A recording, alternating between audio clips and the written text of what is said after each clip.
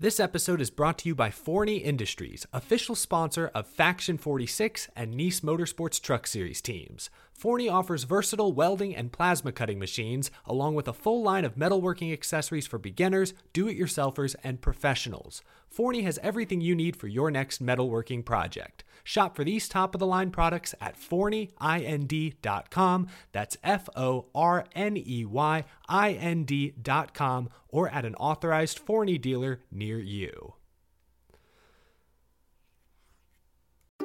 Hey y'all, Rick Houston here, and I want to tell you about my new show, the Moonshine and Motorsports Racing Podcast. I've partnered up with the state of North Carolina Department of Natural and Cultural Resources to help uncover the history behind moonshining mountain boys, professional wheelmen, and the backwoods and city lights of the Tar Heel State.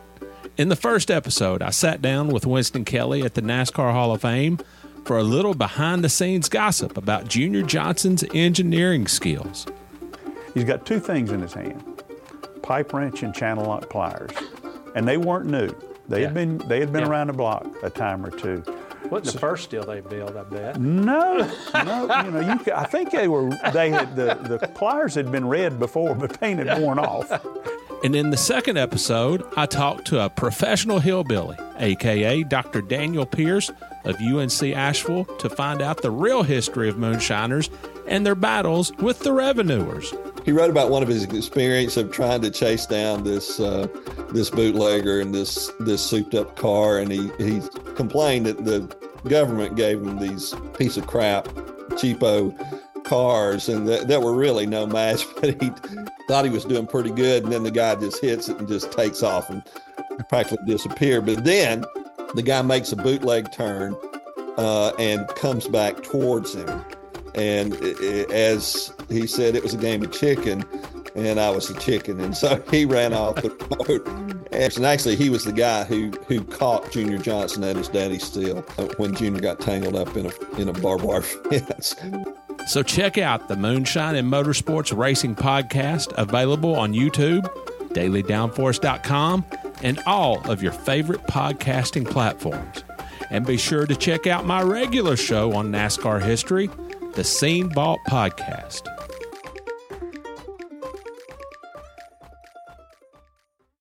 Hey there, NASCAR fans. Have you got your copy of the latest edition of NASCAR Pole Position Print Magazine? If not, there's no better time than now to subscribe at polepositionmag.com. NASCAR Pole Position is the only print magazine covering NASCAR. Officially licensed by NASCAR, NASCAR Pole Position Magazine is published throughout the NASCAR season, and each edition is an instant collector's item, packed with great feature stories and photography. The magazine is even mailed to you in a poly bag for those who love to collect NASCAR memorabilia. At polepositionmag.com, you can even find past issues available to purchase. Get your subscription to NASCAR Pole Position and get great NASCAR content delivered straight to your mailbox throughout the season. Learn more at polepositionmag.com. That's polepositionmag.com.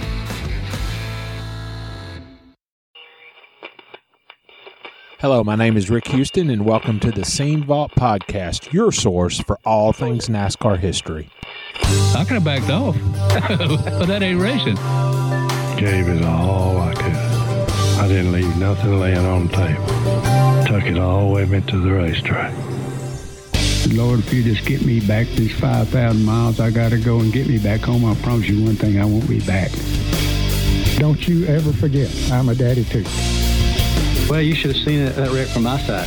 That ride back from Darlington, from that day forward, I made it my life's commitment to do whatever I had to do to become a Olympic Cup rider.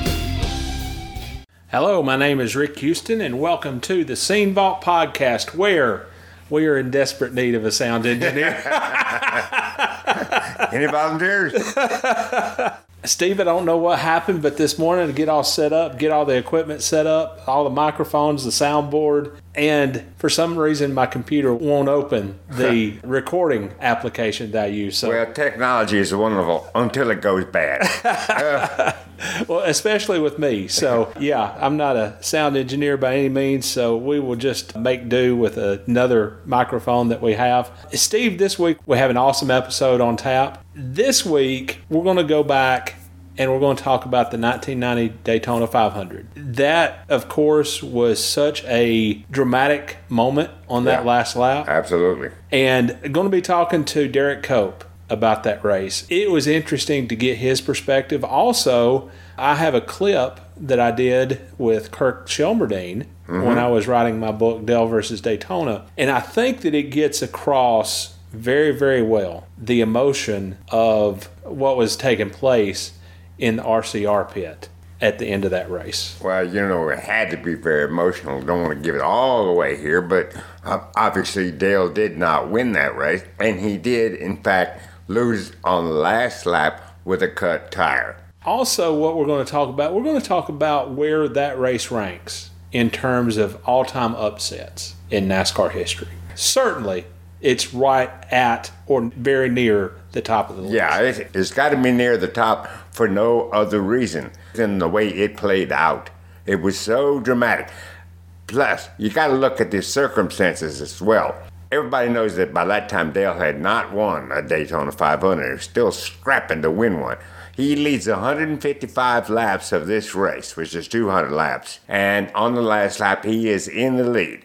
And what happens? Well, like I said, he ran over something and cut down a tire. Now, the other side of the equation, who would have ever thought that the guy in second place would be Derricke Cope? He was racing for a little outfit called Bob Whitcomb Racing. He had one advantage, though. Buddy Parrott was his crew chief, which is a good thing for him. But nobody, and I mean nobody, would imagine Derricke Cope to be in a position to win that race. Steve, also on tap, we're going to be going back, and we're going to be talking about the 1989 race at Phoenix, a race that I remember very well for other reasons, and we'll talk about that in a second. But it's another reason why the Scene Vault project is very important, because I had forgotten the details until I went back and went through the next week's issue of Winston Cup Scene. I pretty much did the same thing. And what I remember about that race so long ago was the fact that Rusty Wallace, not through his own efforts, almost gave the championship away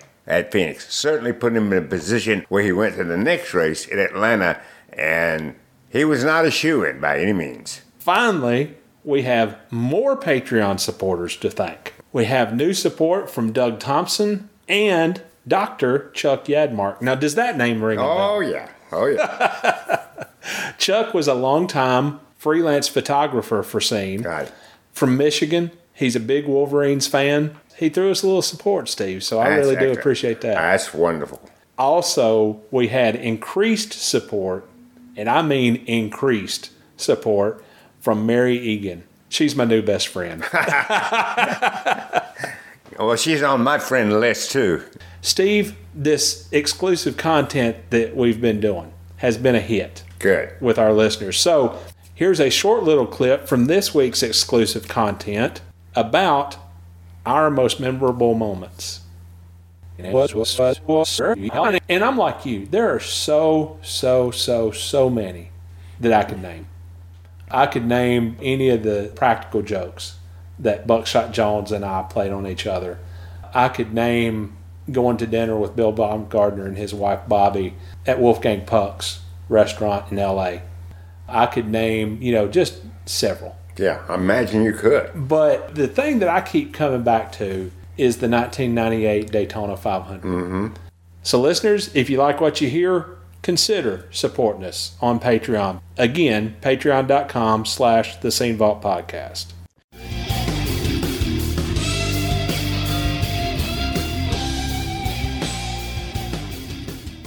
Steve, editing this sound can be a job. Taking out all the breaths and the uhs and the does and the repeats and all and that the four-letter words. But on Derricke's interview, if you'll notice, there's a banging on the mic stand. You can hear it kind of on the mic stand. And that's something that I would ordinarily take out of an interview. But this time, I chose to leave in some of those because he was banging into the mic stand with his Daytona 500 ring. So, Derricke, take it away. Now, in 1988, you ran 26 of the season's 29 races for Jim Testa. And then the following year, Bob Wickham took over as car owner a few races into the season. Are those the seasons that you feel maybe kind of put you over the hump and gave you kind of a solid footing in the sport? Obviously, that was really the start of being able to run, consistently, showing up, to the majority of the races and being able to really feel like you were gaining, week in and week out consistency of learning all the tracks and gaining experience. And obviously wasn't in the best of equipment at that point in time, but not a lot of people were back then. So again, it was a great learning experience for me. And then obviously we kind of came into our own, shortly after that when Buddy Parrott came on board, and really that winter, putting all that together, really was the culmination of great things to come. In '89, Buddy joined the team. And they're the last, several races of the season. You had 2 or 3 top 10s. You finished top 12, top 13 the last several races of the season, I think with the exception of 1 or 2. Things seemed to click with him. What was it like working with him? What did he bring to the table? Buddy was obviously, a pretty good chassis guy. He was what I called a Mr. Fix-It. When the car was tight, he'd make it loose. When the car was loose, he'd make it tight. He could find a way to make the car go a certain direction, and he could get to that point relatively quickly. And Buddy certainly, I think, had a lot of friends in the sport, and if he needed something, he was able to procure it. But overall, Buddy was certainly, I think, one of the premier motivators of people. Buddy's personality. He could be harsh, yet he could be fun to be around, and I think Buddy really got the most out of the people around him, and that's the one thing that I really truly felt from the start. Is that he had a dynamic personality. He demanded respect. And I think. People, certainly, with what he had done in the past, gave that respect. But certainly felt fortunate at that time to get Buddy. And, again, it was just something that, you talk about chemistry, you talk about clicking, and certainly I think Buddy and I, we just kind of, you have credibility, and you believe in that credibility, and you give him his ability to go out and do what he needs to do, and then you succumb to what his knowledge is, and you go for it, and you believe in that. And I think that's really how that started with Buddy. How would you describe his personality? You said that he had a dynamic personality, and that can mean a whole bunch of different things. Was he a fiery guy? Was he a funny guy? Was he... you mentioned he was, demanded respect, but how did he demand that respect? Well, I think you just said it all. I think he touched on about every emotion that you had. He is one of those very unique individuals that certainly is kind of your best friend, funny, joke around, all kinds of stories from the old days. He brought so many things to the forefront, which made you feel a part of the sport and understand how things, had gotten to that point.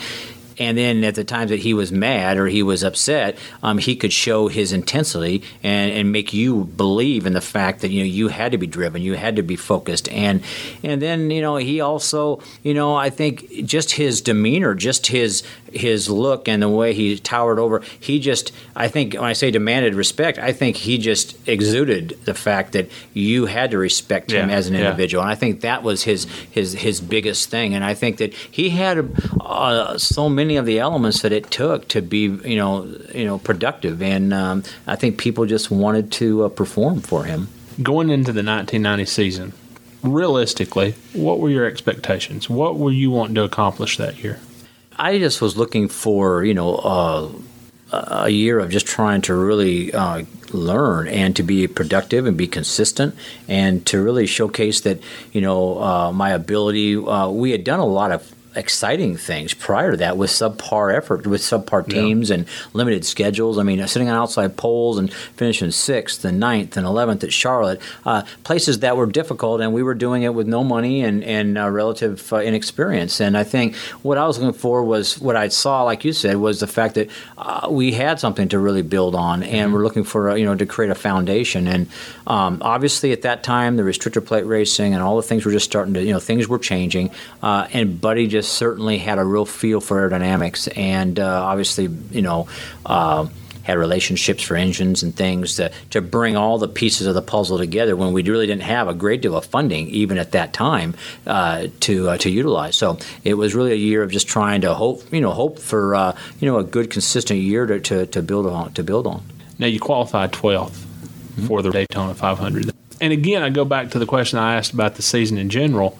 When you qualified 12th, what were you expecting out of the Daytona 500 that year? Well, when you qualified 12, obviously that was through the 125s. Right. So, I knew what kind of car I had in the 125s. Yeah. And, I think I finished sixth in my twin. And I knew the car was fast. And, obviously I was relatively inexperienced in restrictor plate racing.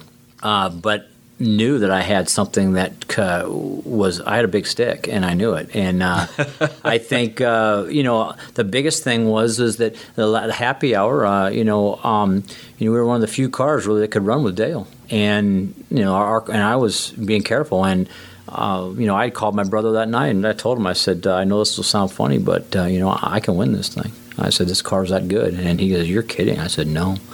I said, I can take care of it. I said, I think, I'll have a shot. And, and Buddy said the same thing. Buddy said, look, he says, it'll come down. You just got to hang tough. You got to stay out of trouble. We just got to ride. And he said, at the end, there'll be a caution. We'll get a shot at these guys. And sure enough, everything that Buddy had laid out really came to fruition. The racetrack the race actually came to us the way it did. We obviously stayed out, and we're on used tires, and Earnhardt had fresh tires. And, for us to be on his bumper every last lap there, we were on used tires, and we were hung out, and we were hanging on. And but we had a shot, and certainly as fate had it, it was our day. Now, you were in position to win that race. You were running second, and you ran well the entire day. Now, Earnhardt was obviously the class of the field for most of the day. He had leads of 20, 30, 40 seconds at times. But you were still running second, third, fourth, top five, certainly. I was lifting all day. I was taking care of the car. I had a car. I was pedaling the car. The car was loose. The car was free. But I would, I wasn't taking any chances. And when our car would go away a little bit, I'd just pedal the thing, and Buddy just say, hang tough, and we knew, I knew that if I could go at the end of the race, I could go wide, flat on the mat. I could have a shot. My car was good enough when I could drive it flat out. And I just pedaled the thing and was careful with it all day. So that's why I think, the race really went the way it went, Yeah. And, if you look at, a lot of times in that race, those guys, we were up front the majority of the time. And then when it come down to that last bit there, when Elliott and Labonte were back there, those two guys together couldn't even take care of me. And when it come down to the last part there, I was flat on the mat ever since that last restart, and we were on used tires, and the car was loose, and that's why I was going on the high side. And we had as good a car, I think, as he did, in my opinion. And again, it just was down that he had tires and we didn't, and we were all hanging on, and it was just a very unique race, and we just played it out the best, that worked for us. And then obviously the end was obviously to his dismay something that wasn't what they needed. You mentioned a few minutes ago that you stayed out under that last caution, and you were on older tires. Yeah, Bobby Hillen was in front of us. He stayed out as well. Yeah. What went into that decision? Why stay on the track? Track position, Buddy. I think Buddy. That one stop before, Buddy had come in. I said the car was free, and Buddy knocked the spoiler down. So, Buddy did what Buddy thought. Buddy did what Buddy wanted to do. That was the way it was, and you just hung on. And you said yes, sir. And I said it was loose. Yeah, I said it was loose, and I saw him. He knocked the spoiler down on that one to stop before that. And the car was free, but it was fast. And that last dude, he said we're going to stay out. And it was a matter that I had to get by Hillen, and we did.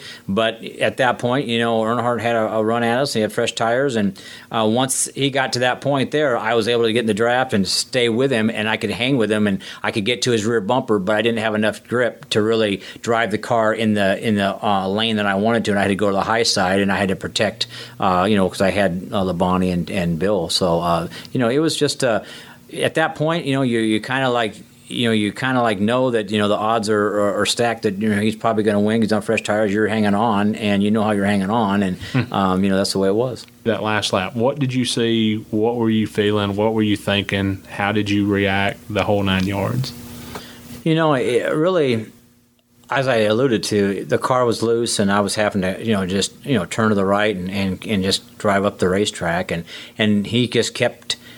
He could run the bottom, and he kept inching up the racetrack in front of me, just protecting, because he knew I couldn't go to the bottom, and I think he just kept moving up the racetrack, and I figured that I could go to the bottom, I could hang on a lap or two, on the bottom when it come down the last lap, and that's what I would try. And so I kept staying to the high side, and I knew that when Bill and Terry tried me down the back straightaway together, they didn't have anything for me. They had to pull back in line. I knew then that I didn't have to worry about them. I just had to worry about Dale. And so at the last few laps, I really was just concerned on trying to stay in his tracks and try to keep my foot on the ground on the floor. And every lap I was on his bumper going into one. And coming down the last lap, we drove off into turn one, and I had caught him, and I was on his bumper going off into one, and I got really loose getting in there. Terry was right there, and I got loose getting in, and I went right to the high side, and he followed up there to some degree, but kept the bottom, the middle, and I lost some ground, on the exit of two, and going on the back straightaway. I mean, those guys were coming, and my car was starting to pick up some momentum, and I could start to feel the thing coming back on him.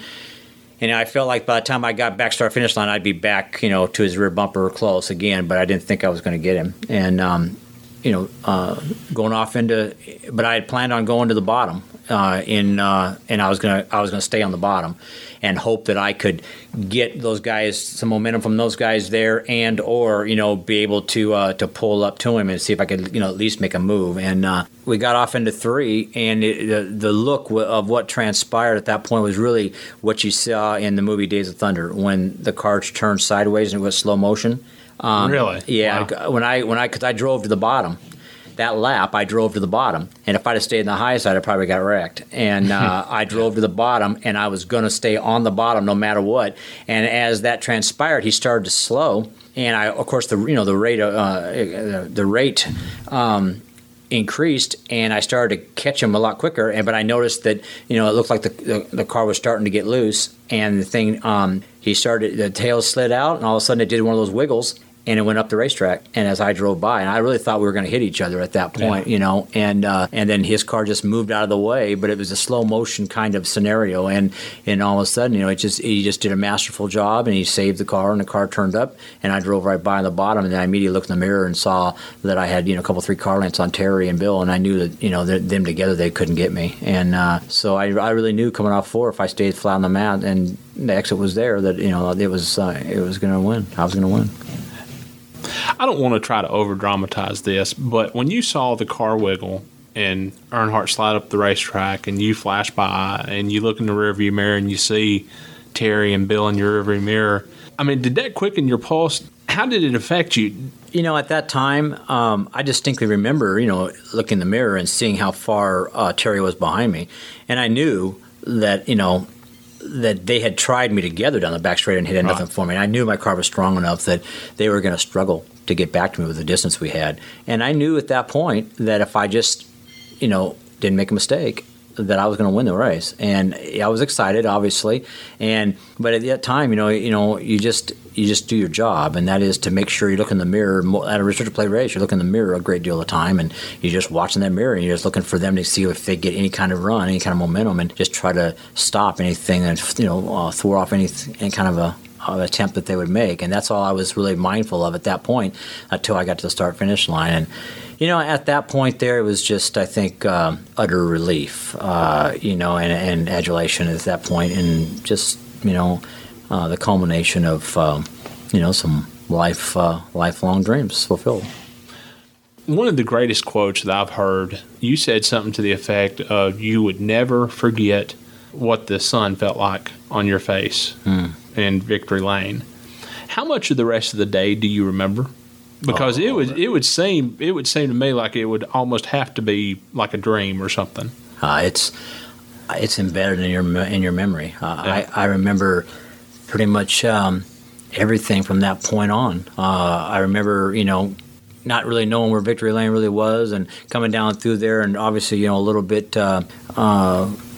disorientated as far as where I was at, coming down pit road and trying to figure out, where I needed to turn in, and, asking Buddy about that, and then seeing all the guys and seeing Teeny, jump on the back of the deck lid and then driving in there and, seeing all the guys, that I mean, the guys from RJR that I had relationships with, and Larry Beluski, and, just everybody that, you'd been friends with, and, driving in there, and just, the thought of my father and what we had worked so hard to accomplish, and all those things, but yeah, I mean, all the stuff, climbing up on the door and, putting the picture for that big hat on and, going, from there, being, in the cop car and going upstairs and going to the Unical suite and, yeah, I mean, all those things. I mean, it was a long, enduring part of it, but probably the most enjoyable,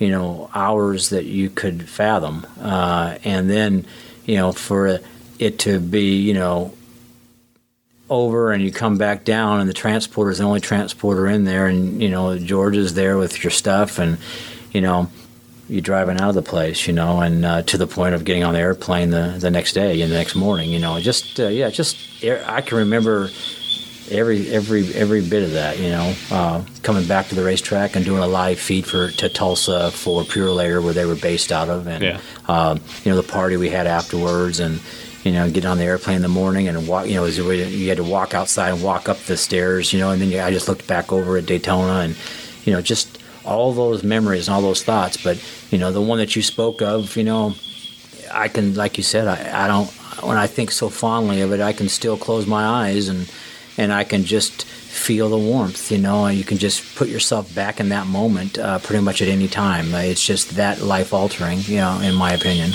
You've been to Daytona many, many times since that day. Yeah. When you go back now, is it just another racetrack, or do you feel, I guess, kind of a sense of ownership?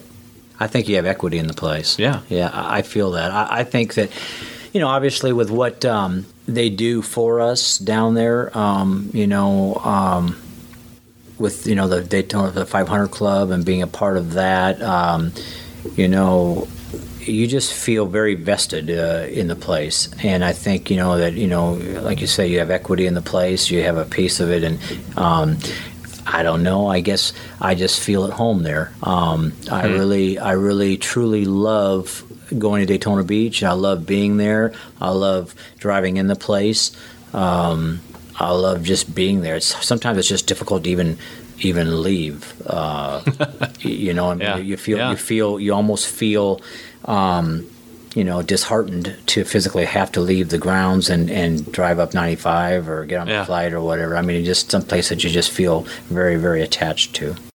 Now, Steve, another clip that I had that I really did want to share is one that is from an interview that I did with Kirk Shelmerdine, Dale Earnhardt's crew chief. Right. While I was in the research phase of my book, Dale versus Daytona. And I think in this clip, you will get a sense of the emotion that was taking place, and certainly the very deep disappointment that Kirk felt. You guys qualified second. You swept your 125. You won the Busch race, or he won the Busch race, and basically runs away from the entire field. And we had a 40-second lead with 20 laps to go. Yeah. And we were running under 50 seconds. I mean, it was inside of 10 seconds of lapping the field. Yeah. I mean, he was catching the back of the pack, and he was. I remember he was getting nervous. It was a long green run, and he's like, "Y'all say something. Tell me. How's everything? We got enough gas? Everything good?" And Richard keys his mic and said, "It wasn't whatever it wasn't in English." If Dale was nervous, Richard was throwing up. He couldn't even speak, and I don't know. I said something like. 20 laps to go, everything's good. 20 more laps and we're home. Just 20 good laps around here. You've done it 1,000 times. I mean, I was the only one that could say anything. I remember that. I don't even remember exactly what it was. But take me through that last lap. We had been really good at Daytona for several years now. Yeah. Everybody knew Dale's one of the best drivers ever there. Childers always wanted a 500. He's a race car driver. Anybody that races stock cars, it's the Masters. It's everything. Dale really wanted one bad, and we all wanted it badly because we had just been so close so many times, like kicked her ass forever and didn't get to finish. Yeah. So like there we were. I mean, we had him killed until the last lap. And that was the only sick day I ever took off in 12 years. In 30 years. Wow. Was that Monday. After that, I could not get out of bed. It was such a letdown. How many times can you go down there and have him killed like that? Finally, we had our race, you know. They could throw the cars. They could do whatever the hell they wanted. Didn't matter. Yeah. And just, it was like, it was ours and then it wasn't. I don't know. It just got to me. It took a piece, if you will, that doesn't get put back. Steve, something that I don't think that I realized is the fact that RCR, Richard Childress Racing, and Bob Whitcomb Racing, Derricke's team, Steve, they were pitted right next to each other. Really? I'd forgotten that. Yes, they were pitted right next to each other. So coming off turn 4, I'll never forget it. Will Lind, who was Dale Earnhardt's rear tire changer, he said that they had their necks craned, looking up towards turn 4 to see what was going on. They saw the reaction from the crowd and heard the reaction from the crowd. They were expecting to win the Daytona 500. But, of course, they were not going to win the Daytona 500. They did not. Dale was not first coming out of the 4th turn. No. He was 5th.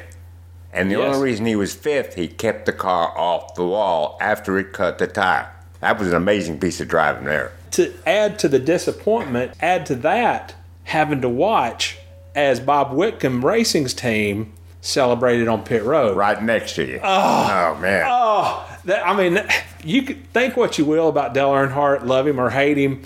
Just that disappointment, it must have just been almost overwhelming. Absolutely. I can't imagine how down they felt when that happened. And, they probably knew something was up when they heard the roar of the crowd after what occurred in the 2nd turn. They didn't know what it was. When we talked to Buddy for the Scene Vault podcast, Buddy said that he had told Derricke to win that race at any cost. Right. When I talked to him, he said that he thought that Derricke had actually wrecked Dale Earnhardt. Yeah. And he was expecting a fight to break out.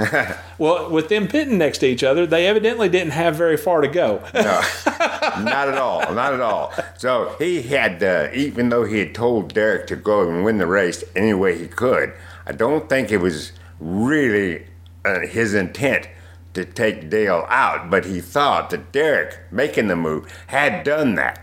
And a lot of people could imagine that situation, given the circumstances. But that's not what it was. The door was open for Derricke, and his only task was to beat Terry Labonte and Ricky Rudd and Bill Elliott to the finish line, which he did by 2 car lengths over Terry. Well, I love Derricke's description of that instant where Dale started to slide up the track, because he said that it was a Days of Thunder moment when everything started to go into slow motion. He said that all along his plan was to dive low, to try to get under Dale, to maybe try to root under there and maybe get position. So he said that as he started to make that move underneath Dale started sliding up the racetrack, and all of a sudden here's this great big wide open gaping hole. Yeah.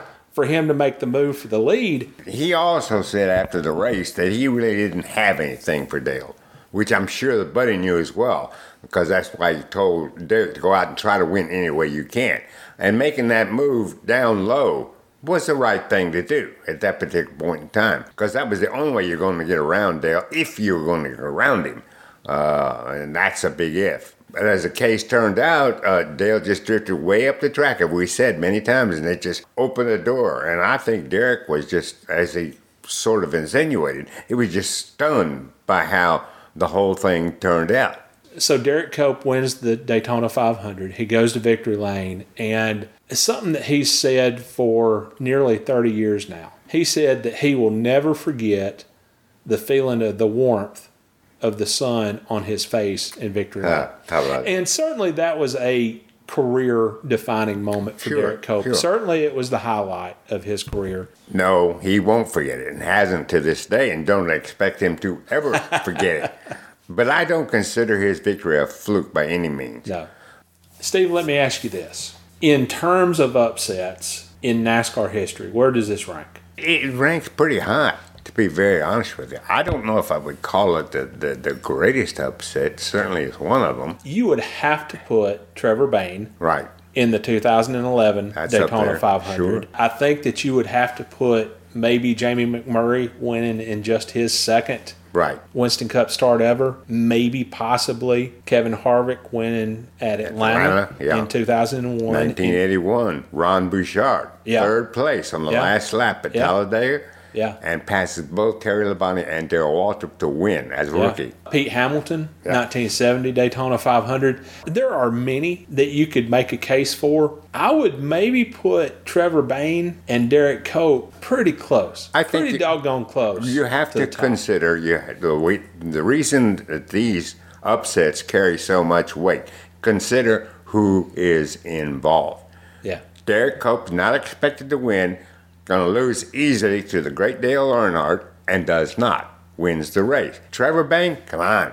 I mean, he's with the Wood Brothers, granted. This was a situation where I think that particular Daytona 500 was a big patch of guesswork because they were running those paired drafts. Tandem, tandem drafts, yeah. they call it. Yeah. I'd never seen it. Didn't know what was going to happen. Yeah. Nobody did either. Trevor Bayne, he took advantage of it, won the race. I love conversations like these because there's simply no way to quantify it. No. If I say Trevor Bayne, then it's Trevor Bayne. If you say Derricke Cope, then it's Derricke Cope. Right. If somebody else says Pete Hamilton in 1970, then it's Pete Hamilton. Right. You can't win the argument, but you can sure fuss about it. You should have a lot of fun with it, too. But what we're talking about right now is one of the things that has elevated NASCAR through the years, made it what it is, that type of competition. It's always been great for the sport, but it's been wonderful for the fans. And I think the thing that I like about it is the fact that it proves beyond the faintest shadow of a doubt, when you go to a race, anything can happen.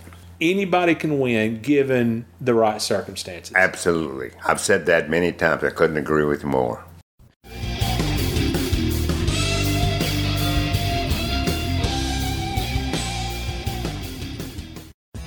For children with chronic medical conditions, Victory Junction means friends, fun, freedom. That's because we provide a medically safe environment where kids who live in a world of hospitals and doctors' visits can laugh, play, and discover all they can be, all at no cost to their families. Victory Junction inspires confidence, builds self-esteem, and changes the life of every camper who comes through our gates. Find out how you can change a child's life. Go to victoryjunction.org.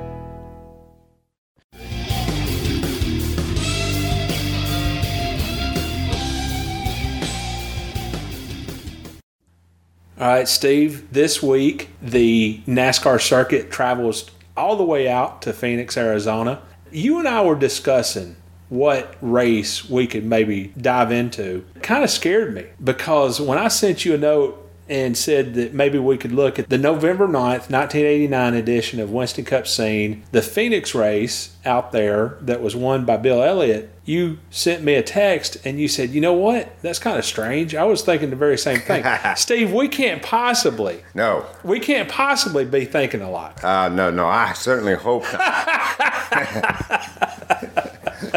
And again, it's another proof of the value of what we're trying to do with the Scene Archive. Because when I started thinking about talking about this race, my biggest reason basically was because that was the day my first son was born. Really? Yes. Richard Lee Houston. Now, that name is not an accident, by the way.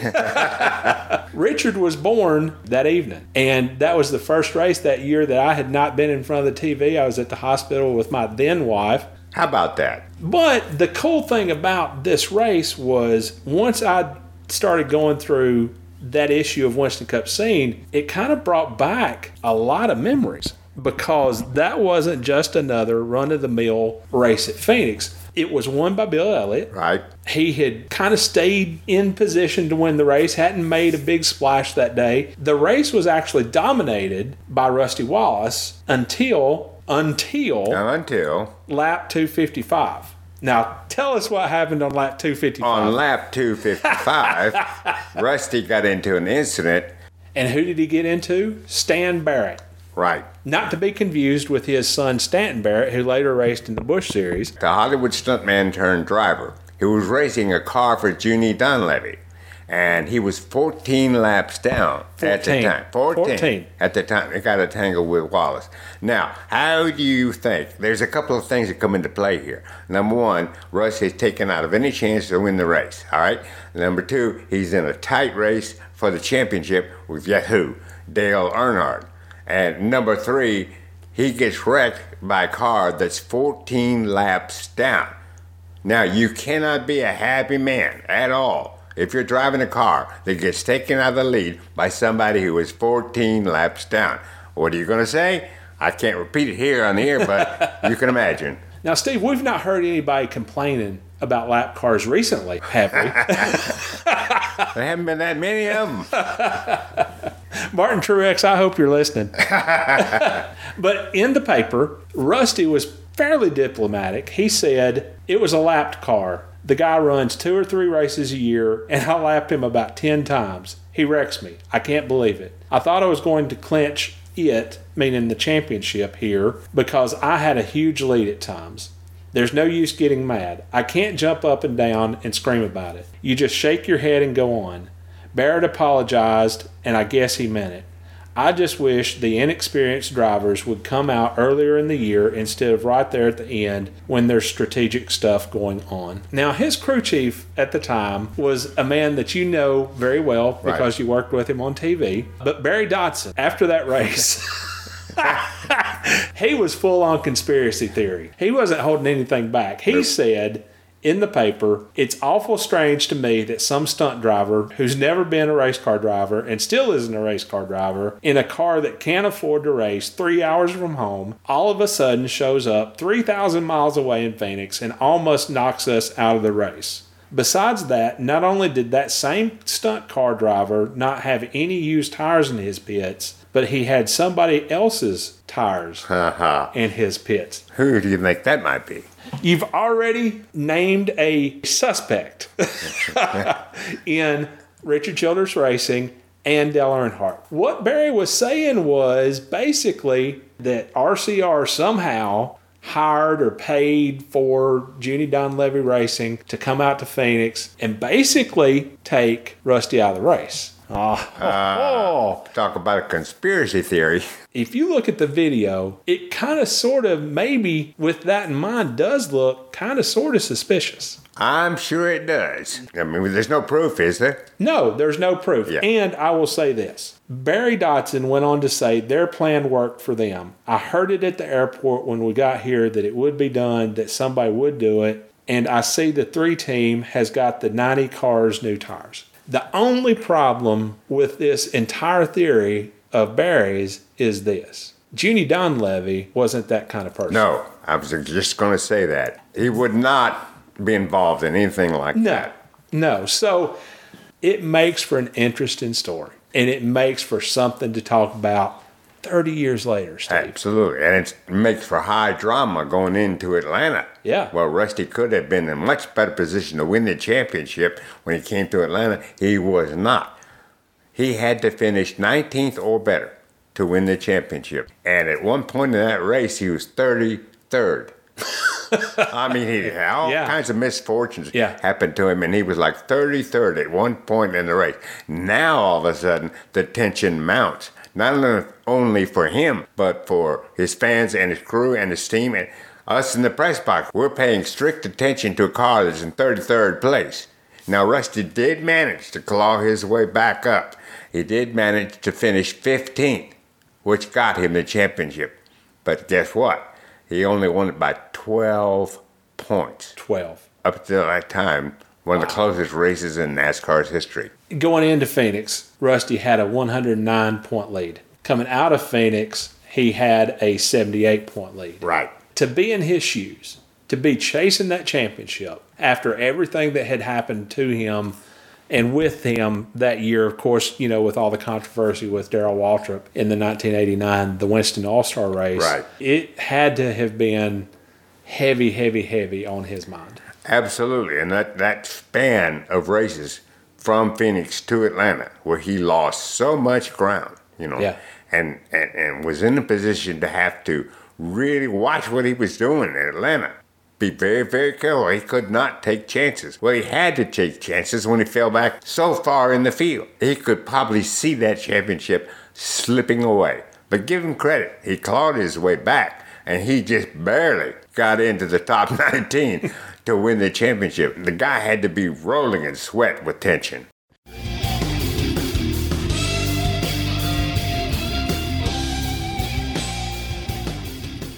Hello, I'm Terry Labonte, and you're listening to the Scene Vault Podcast.